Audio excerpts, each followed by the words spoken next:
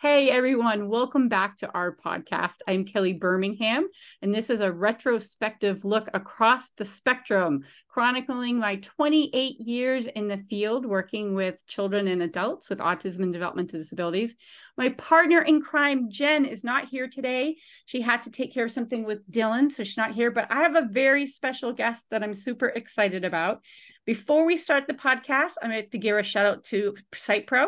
SitePro offers a wide range of engaging and practical continuing education courses, and many of them done by me. And the great thing is if you listen to this podcast on SitePro's website, you can get free CEUs for listening to us. So that's fantastic, right? While you're driving somewhere, listen to us.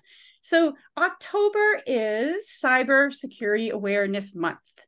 And you've all heard me talk about my stepdaughter who falls on the spectrum, and she's 33, and man, have we gone through some cyber issues with her. And so when I was thinking about the topic for this, I thought, I know exactly who I want to call. And it's someone who I've known for years. He doesn't know me. That's because, as you all know, I stalk people who I think are fantastic. And so I'm introducing Dennis DeBow. Am I saying that right? Dennis DeBow? Yes, absolutely. Thanks. All right. So you have over 30 years of experience in autism and law enforcement. Like, I know this because I've stalked you in curriculum development and training. You have a son who was diagnosed on the spectrum in 1987. You've done extensive research on interactions between autistic people and the police. That's how I know you first and foremost, is all your law enforcement training and work that you've done. You know, I have a 4-page resume on you. I'm going to summarize it. You have consulted with law enforcement, including the FBI, Department of Homeland Security, right? NYPD, Chicago PD, Detroit PD, North Carolina PD. It goes on and on. You've co-authored over 60 autism and law enforcement articles, books, videos, including the book Autism Advocates and Law Enforcement Professionals, Recognizing and Reducing Risk Situations for People with Autism Spectrum Disorder, and 2001, which I've read. Right? So it goes on and on. You have a website, which we'll talk about at autismriskmanagement.com. So let's get into it. When I'm like, okay, I need to do cybersecurity, who am I going to call? I'm going to call Dennis. Right? Well, yeah, thank you, Kelly. I appreciate it. Yeah. I was here when you called. Thank God, you're the guy. And so I always start off with a few statistics for our BCBA listeners. Listen, like 75% of folks on autism spectrum are going to be bullied at some point, cyberbully, right? Interesting fact, and this plays into something you and I were talking about earlier, around age 10 on to early adulthood, the brain changes and seeks for desires more attention from their peers. Right. And so that plays all into like cyberbullying and risks with the internet, gaming issues. You're like all of that. So I know when you and I were talking earlier, talked about internet safety, right? And developing a plan. Just get us started. So our audience is BCBAs. They're likely working with family members with a child at various levels, right? Level 1, level 2, level 3 on the spectrum. Like, where do we even start? How do I tell my families and BCBAs? Where do they even start? Yeah, I think the great, easiest, simplest way to start is to develop a safety plan for the person that needs it. We all have one. Yeah. Most of us pick up our safety skill set, personal safety skills through trial and error in a very informal way from our peer group. And we learn these skills, and if we have a bad experience in our lifetime, somebody cons us out of money or takes advantage of us or tells a lie, and then we get into trouble over it. We recover, we learn a lesson, and we build a resilience to these kinds of con games. But for some individuals, certainly children, all children, whether they're autistic or not, would be clueless about somebody deceiving them. Everybody's a truth teller, so that would be easy to play a trick on if you're a clown or a magician. The kids are of wonder. And yes, we, as human beings, we want to have friends, and we're curious about each other. So it creates a dilemma, this new internet. What I grew through in the late 20th century was these devices becoming more than a curiosity, something that were useful, to now there's something that you can't do without. Yeah, true. And you not only have at home, we all have our home-based computers with larger screens and audio systems hook up to it, but we can't, Kelly, grab your phone, show it to everybody, will Yeah, you? right Yes, here. there it is, right there. Mm-hmm. So we can't get away from it. I have We're two of them. dependent. Yeah. I mean, we're all pretty dependent on that. So it makes for an easy opportunity to communicate with your network of friends or people you don't know immediately at any time of the day or night. It doesn't go away. So, and that happened pretty quickly. But along with it, and we were talking about this earlier too, confidence artists or con artists, confidence individuals, people that like to scam you, they've been around since the beginning of man. Yeah. That is nothing new. Someone to take your, telling you lies, making you feel good, so you give them something, goods, your money, even sexual favors. You're friends with them, you'll vouch for them. It's a pretty sick social crime that ends up just every bit as ugly as a drive-by shooting, or someone is using a force to rob you of their money. In some cases, the hurt lasts longer. Oh, I told my stepdaughter, we went through many years of pain with her being targeted, being taken advantage of, being teased. Yeah. No, it's painful. It is painful. And our son has had incidents not only on the internet, but over the phone, live person. Yeah.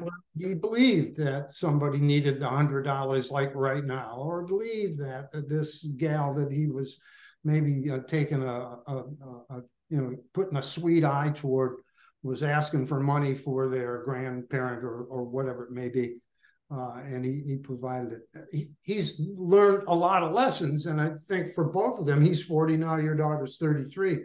They change. We all change as human beings. When we learn, we apply it, and then we're much more, again, I'll use the word resilient when we're aware of some of these techniques. But the kind artists are good too. They go with the flow. So now we've got artificial intelligence and other forms of cyber assets, communication possibilities that open up a brand new ways for cons to go down, and the results: ransomware, cyber threats, posting political messaging, taking over someone's computer. Yeah.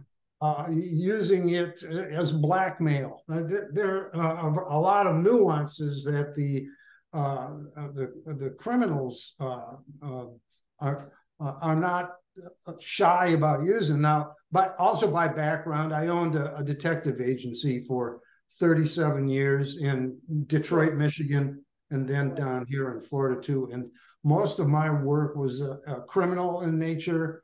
And it was finding people who had committed crimes and or getting evidence of their crimes, which were usually theft in some way, shape, or form. Okay. So I became a specialist in that area of investigations, which put me in touch with policing agencies around North America and in Europe and South America and elsewhere.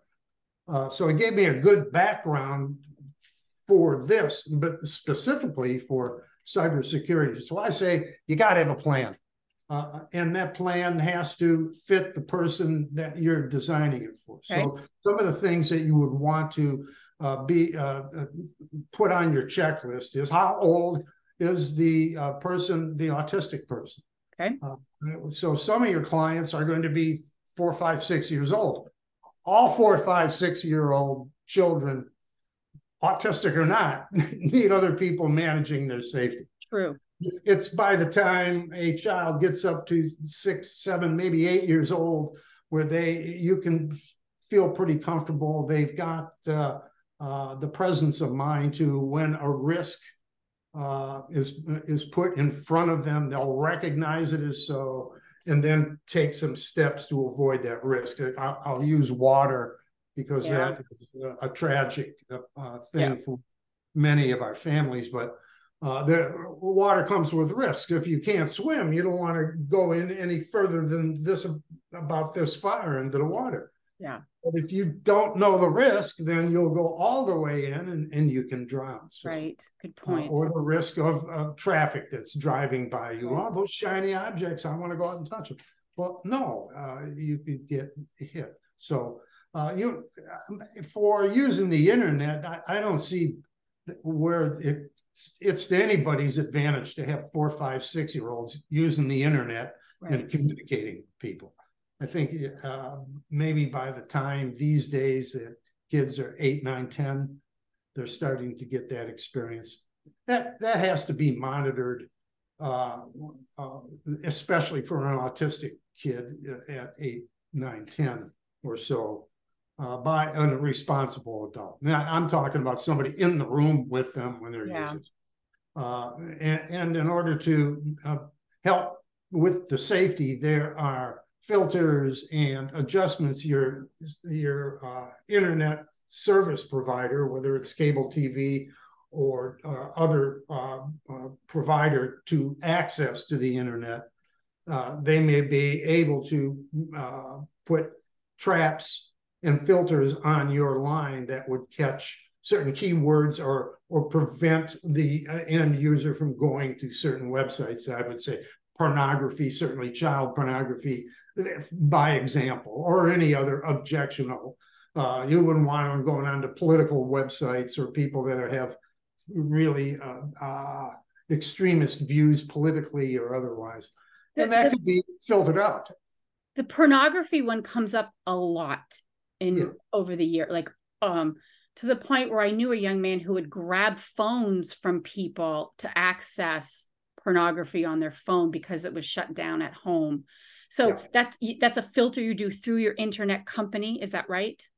Yeah. Well, I would say inquire first with your service provider, and then I would also, and I'll share links that they can, everybody who's out here, have some links to the FBI cybersecurity folks. Cool. I'll take those links. Yeah, that I'll share with everybody, and folks, they're not hard to understand. They're clear, and the FBI is really the closest thing we have to a national police force. Right. Except they don't serve in uniform and do frontline policing, but they are national, and certainly this issue of cybersecurity and safety is part of their mission. Right. So they do a pretty good job of helping out, and you would be able to reach out to contacts in the FBI. They want to know who's doing what out here, because we have a lot of enemies, along with the con artists, are foreign governments that we all, right on paper, we don't like them, they don't like us. Iran, China, I was going to say the Soviet Union, no, Russia. And then there are domestic violence folks who are Americans. Yeah. All of them could pose cybersecurity risks for autistic people. So when I was going through this, I asked some parents, and I'm like, hey, if I were doing a podcast on this, what are some of the things? And the 3 areas that came up, actually it's kind of 4, but one was, which I think a BCBA would know how to do, right? This isn't necessarily security, but overuse of internet and screen time. So like for my families and BCBAs listening, like overuse, developing your plans on how to limit that. They talk about if you're on your screen 60 minutes before you go to sleep, it's going to impact your sleep. Like there's research that says that. So that I feel like BCBAs and families should be able to manage. Then the other ones are the actual bullying, but what you're talking about, like these con artists. And I've learned that a lot of them come in and target gaming platforms. Yes.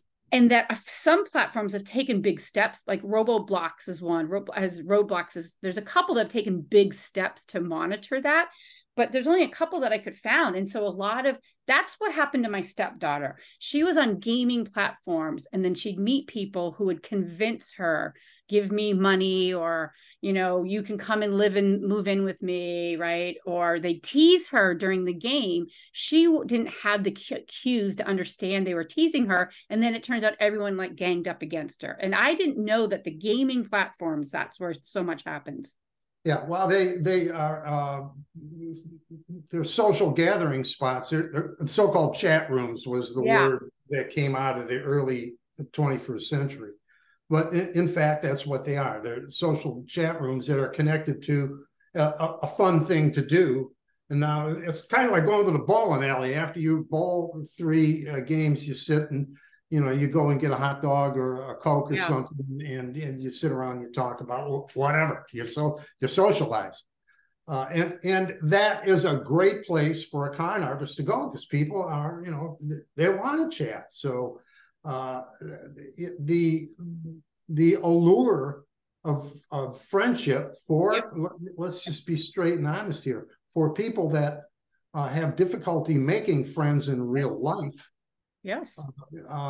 And oftentimes grow up as children with no, with no peer group. Mm-hmm. The dangers and the repercussions to that are really sick and sad of you. Yeah. I would, and along with the internet use, one thing we need to recognize as an autism community is that the downloading of child pornography is a problem for autistic individuals. It in fact is. Mm-hmm.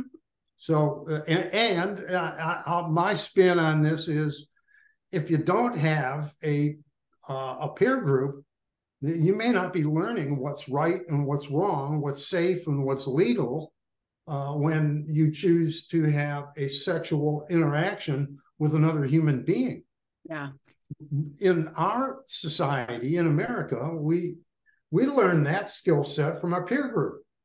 Good point. Really great point. Yeah, most parents do not give any kind of high detail to that or attention.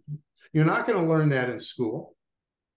You're going to learn that from your brothers, your sisters, the kids in the neighborhood, the other kids your age at school, people you meet along the way. You're going to joke about it. You're going to experiment, but that's where you learn what's right, what's wrong, what's safe, what's legal.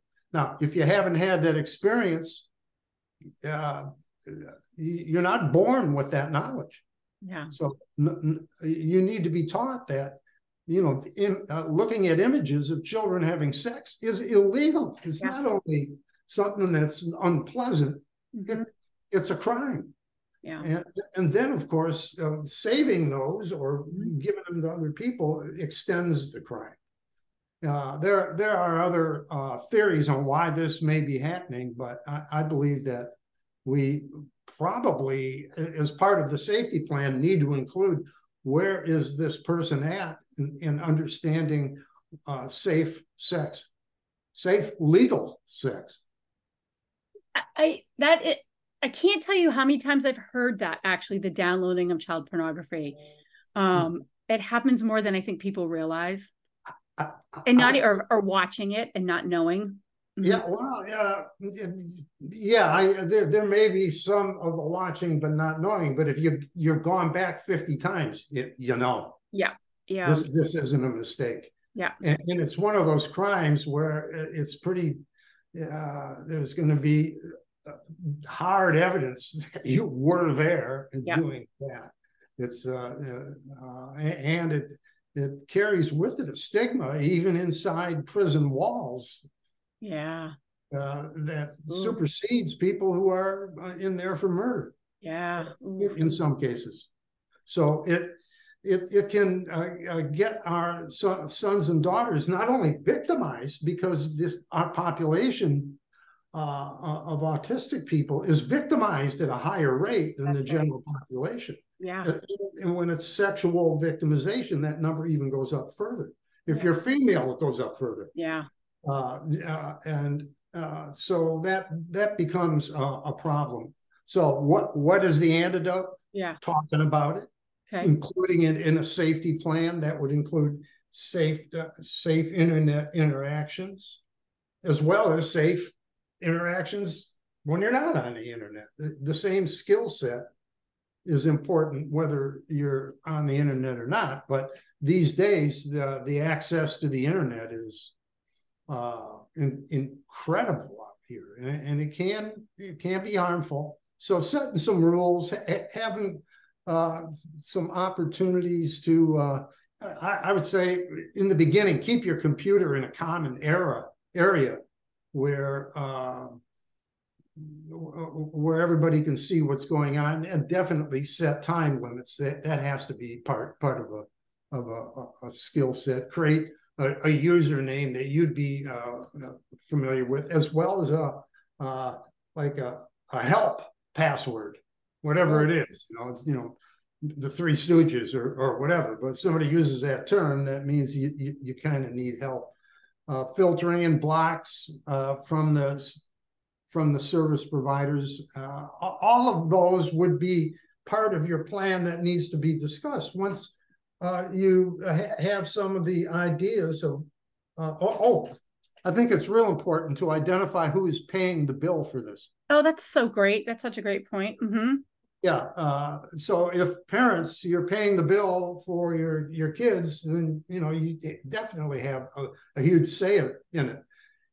Parents, if your kids are over 18, it doesn't matter if you're still paying the bills, you still have some say in it. But that's right. We've done that. We've shut the internet down in our house several times. Mm-hmm. Yeah. So I think setting this stuff out earlier, then it becomes a lot easier of a task later on if you have your rules written down. So write the rules down. Everybody should sign the document that you all agree to these things. Agreement might take a few sessions to get what the rules are going to be, but that's something that should be reviewed frequently, and also identify other people that the autistic individual knows and trusts, who aren't family members, who aren't auntie or someone with close contact. There may be other peers, there may be other adults, there may be a favorite neighbor, somebody that you know well, of course, but to bring them in on the plan or in and out, yeah, absolutely, that's good. Have exercises. The plan doesn't work unless you test it out. So you could have, somebody's brother-in-law call and pretend to be a con person and go through some of these scams. So you get a feel for some of the terminology that's going on out there. I think a real, best advice here after the plan and everything else is, if you feel something in this interaction was not good, isn't going good, it happened yesterday and you don't feel good about it, don't do nothing. Contact law enforcement and let them know why you felt that way, because there may be other victims out here, and the only way this crime can be really addressed is to document who and what and when they occurred.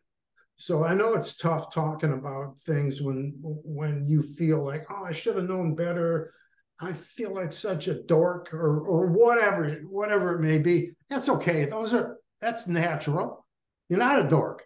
There are other people that are looking for the opportunity to run the scam. Now, it's very similar to these robo phone calls that I think we're starting to see fewer of them, but they haven't quite gone away yet. So, and these are people that I have a group out of Miami that keep calling me saying that if I pay them, they will publish my book. And they said, well, you have a book out here. And they named my book. And I say, yeah, right. And she says, well, if you give us $450, we will sell $10,000 worth of your book. And I said, well, honestly, why don't you just hook up with my publishing company? They'll give you a discount, believe me, and we'll all do well here. But I'm not giving you this money. Yeah. But they keep calling back every 3 months or so. So con artists can be persistent, or they can just be looking for that one hit and then they move on. Yeah. And they can be very nice to you. It can be luring you into things that they may make you feel like, oh, you're in now, you can't get out, and now you're responsible too. You're part of the scheme. No, and that's why I say when you're getting a phone call, you're noticing it. Your child has changed, or they're sneaking it around. Go with your hunches here. There's usually something to that. So I'm feverishly writing, right, as you can see me. But just to like sum up some of the things you said as we sort of close out our podcast, you're talking about filters, right, and monitoring and blocks and all the parental kind of like things that they can do, taking control over who's paying the bill. I really like your talk about identifying a help person and a help word, right? And the part that I don't even know I didn't think about was once you put your plan together, practicing it, right? Rehearsing it and testing it out and having someone call and act as the con and the person doesn't know. Like those are all great things. And the other things that struck me is like for BCBAs and parents listening is teaching the difference what is safe and unsafe and legal and unlegal, not legal, right? And it also occurred to me like strangers versus acquaintances, and then like, facts versus wishes, right? Like, is this a fact that can actually happen, or is this like this unrealistic pipe dream that you're getting conned into? Well, yeah, and oftentimes they can happen quickly, or it can be someone who develops a longer term relationship, and those can be really dangerous. Good point. And the object here may be for kidnapping. That's a potential. Certainly, recruiting somebody into sex schemes. Yeah. It's like what's their intent? Scary world out there.